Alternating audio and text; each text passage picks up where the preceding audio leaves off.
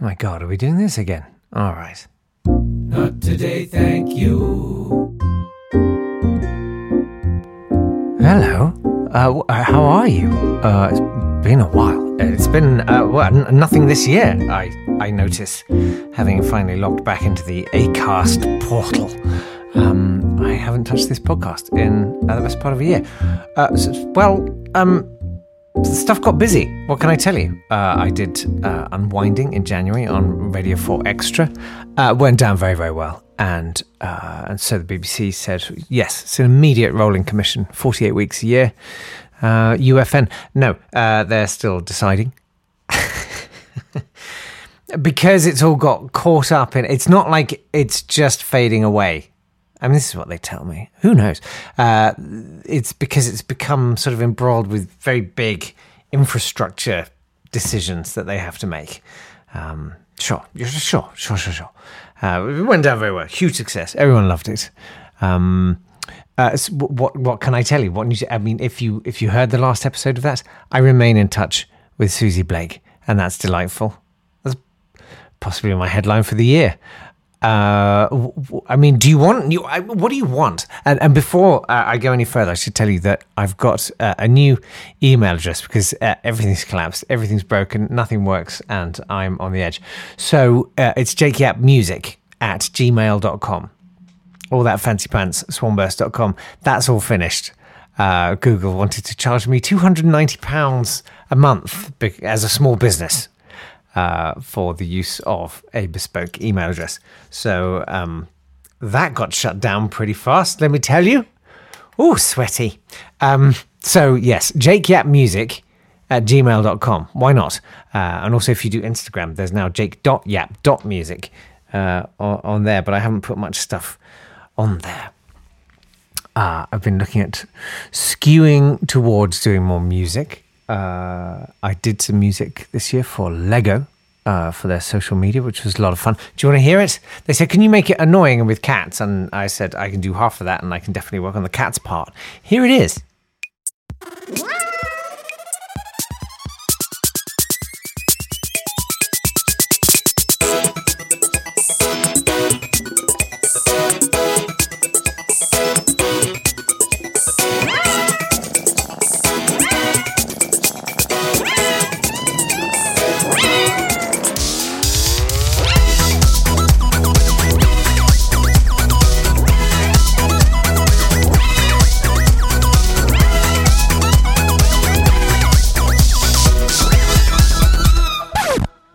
There's a lot of ambient noise here. I'm sorry about that.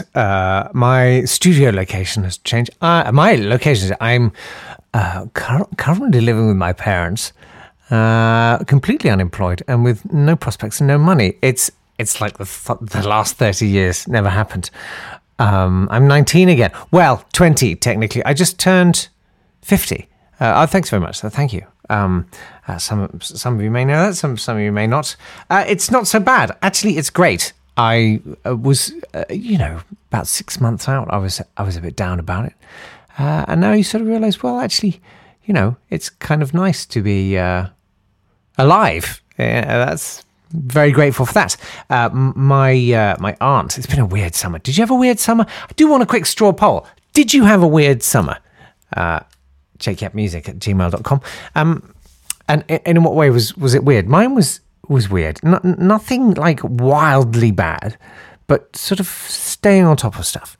My auntie, christened by Julie, friend of the podcast, producer of the podcast, basically the reason. I mean, if you're not Julie and you're listening, that's frankly miraculous.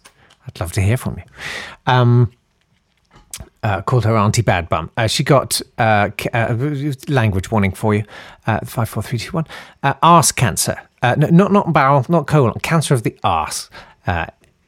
Anal cancer. Well,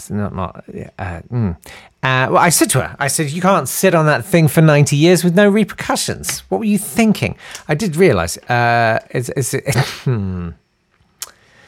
going to say it's a rich seam to be mined. There's a good example. I can't remember what we were talking about. I was talking about something, and I said, actually, it's only because I was coming to see you that I got to do whatever that thing was. I said this to my Auntie Bad Bum. I said, this isn't a phrase I really want to invoke, but, frankly, it's an ill wind, Auntie. I know, I'm a regular Patch Adams. What a treat for her. But I did drive. So she had treatment in London, and then she came to Bedford to convalesce a little, and then I drove her down to her daughter's in Devon, and I took her in my Bongo. What? It's a car. It's a Mazda Bongo. It's Japanese import. Anyway, the back folds down into like a bed, and that was the point, was that she could just sort of sleep while I transported her on gossamer wings down to Devon. So I'm driving her down, and it's a long drive, and I'm a bit peckish, don't want to stop. Thought of this, brought snacks, got some vegan jerky. And I thought, I could be a regular trucker. I'm a regular trucker here and eat my jerky and pop them white energy pills from the service station. No, anyway, so I'm driving along on the motorway, and obviously eyes fixed on the road, and I think perhaps with my teeth, tore open the bag and opened it, and then got my fingers in there, eyes firmly on the road, and all one-handed, obviously. I was like, oh, it's that kind of language warning, moist jerky. I was like, that's cool, that's fine, let's get some of that going. Grabbed a bit, put it in my mouth, discovered that there had been a little hole in the bag. I hadn't realised air and moisture had got in, and the whole thing was rotten, moulded and rotten, and it was now in my mouth. And I'm driving down the motorway with my sleeping Auntie Bad Bum in the back, thinking, what do I do now? Because I want to throw up. This tastes unbelievably bad. I mean, it's vegan jerky. It was never going to taste great, but this is off the chart. And so I've got no tissues. I got nothing. I don't want to wipe it like on my clothes because I've got to wear them. I'm overnighting in Devon, and I think there's a paper bag that has a little bit of vegan Chelsea bun left over from the posh services outside Gloucester. Have you been to those? Amazing. It's one of the TV shows about on Channel 4. Amazing. Anyway, I take out the Chelsea bun. All wonder, eyes on the road. I spit the rotten jerky into the paper bag. I put the Chelsea bun in my mouth and masticate furiously to try and take the taste away, and sort of do, but I don't think I want to taste a Chelsea bun for a long time now either.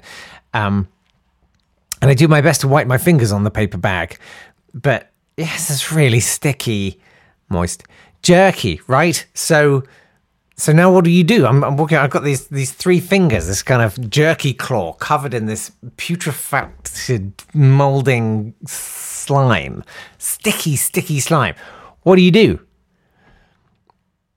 I thought about it. I thought this is the only way I can think of dealing with this is so I took I had a water bottle with a sort of flip up straw lid, because it was given to me by my niece, and she's very charming and felt this was the right bottle for a 50-year-old. She's right, increasingly so. So I take a long draught of water from my water bottle, and then I have to put one of the disgusting fingers in my mouth and give it a tongue wash with the water, and then wind down the window and spit it out. Because I don't want to stop, because my sleeping aunt needs to get to Devon as soon as possible. And I have to do that 3 times, licking off the disgusting, rancid, jerky slime. I love that I've chosen this as my highlight for you of the year. You're welcome. There are others. Sure. There's 2 others. So maybe I'll do 2 more episodes. But I don't know. I thought I'd restart this, and I thought I'd say hello. I've missed it. I've missed you. And what, if anything, have you missed? What would you like to get out of this? What would you be delighted to see the return of? Or what new things would you like to talk about? I feel like the news is quite bad lately, to the point where I had a nightmare that I got shot as part of the Israel-Palestine conflict. I'm not going to go into it any further than that, but it was pretty horrible. Not as horrible as actually being in it, obviously. But sort of it's indicative, isn't it, of how we all are at the moment. So tell me, how are you? How have you been? What's your headline for the year? And what do you want? It's jcatmusic@gmail.com. I don't know when I'm going to do the next one. I don't think it's going to be long. I'm certainly not going to make any rash commitments to some sort of daily thing or even necessarily a weekly thing. But I thought, well, I should just jump in because I'm doing literally nothing else with my life. That's not true. I'm doing a bit of writing for a vegan thing. I wrote a spec screenplay this year. I think it's quite good. Nope, that's it. Okay, bye.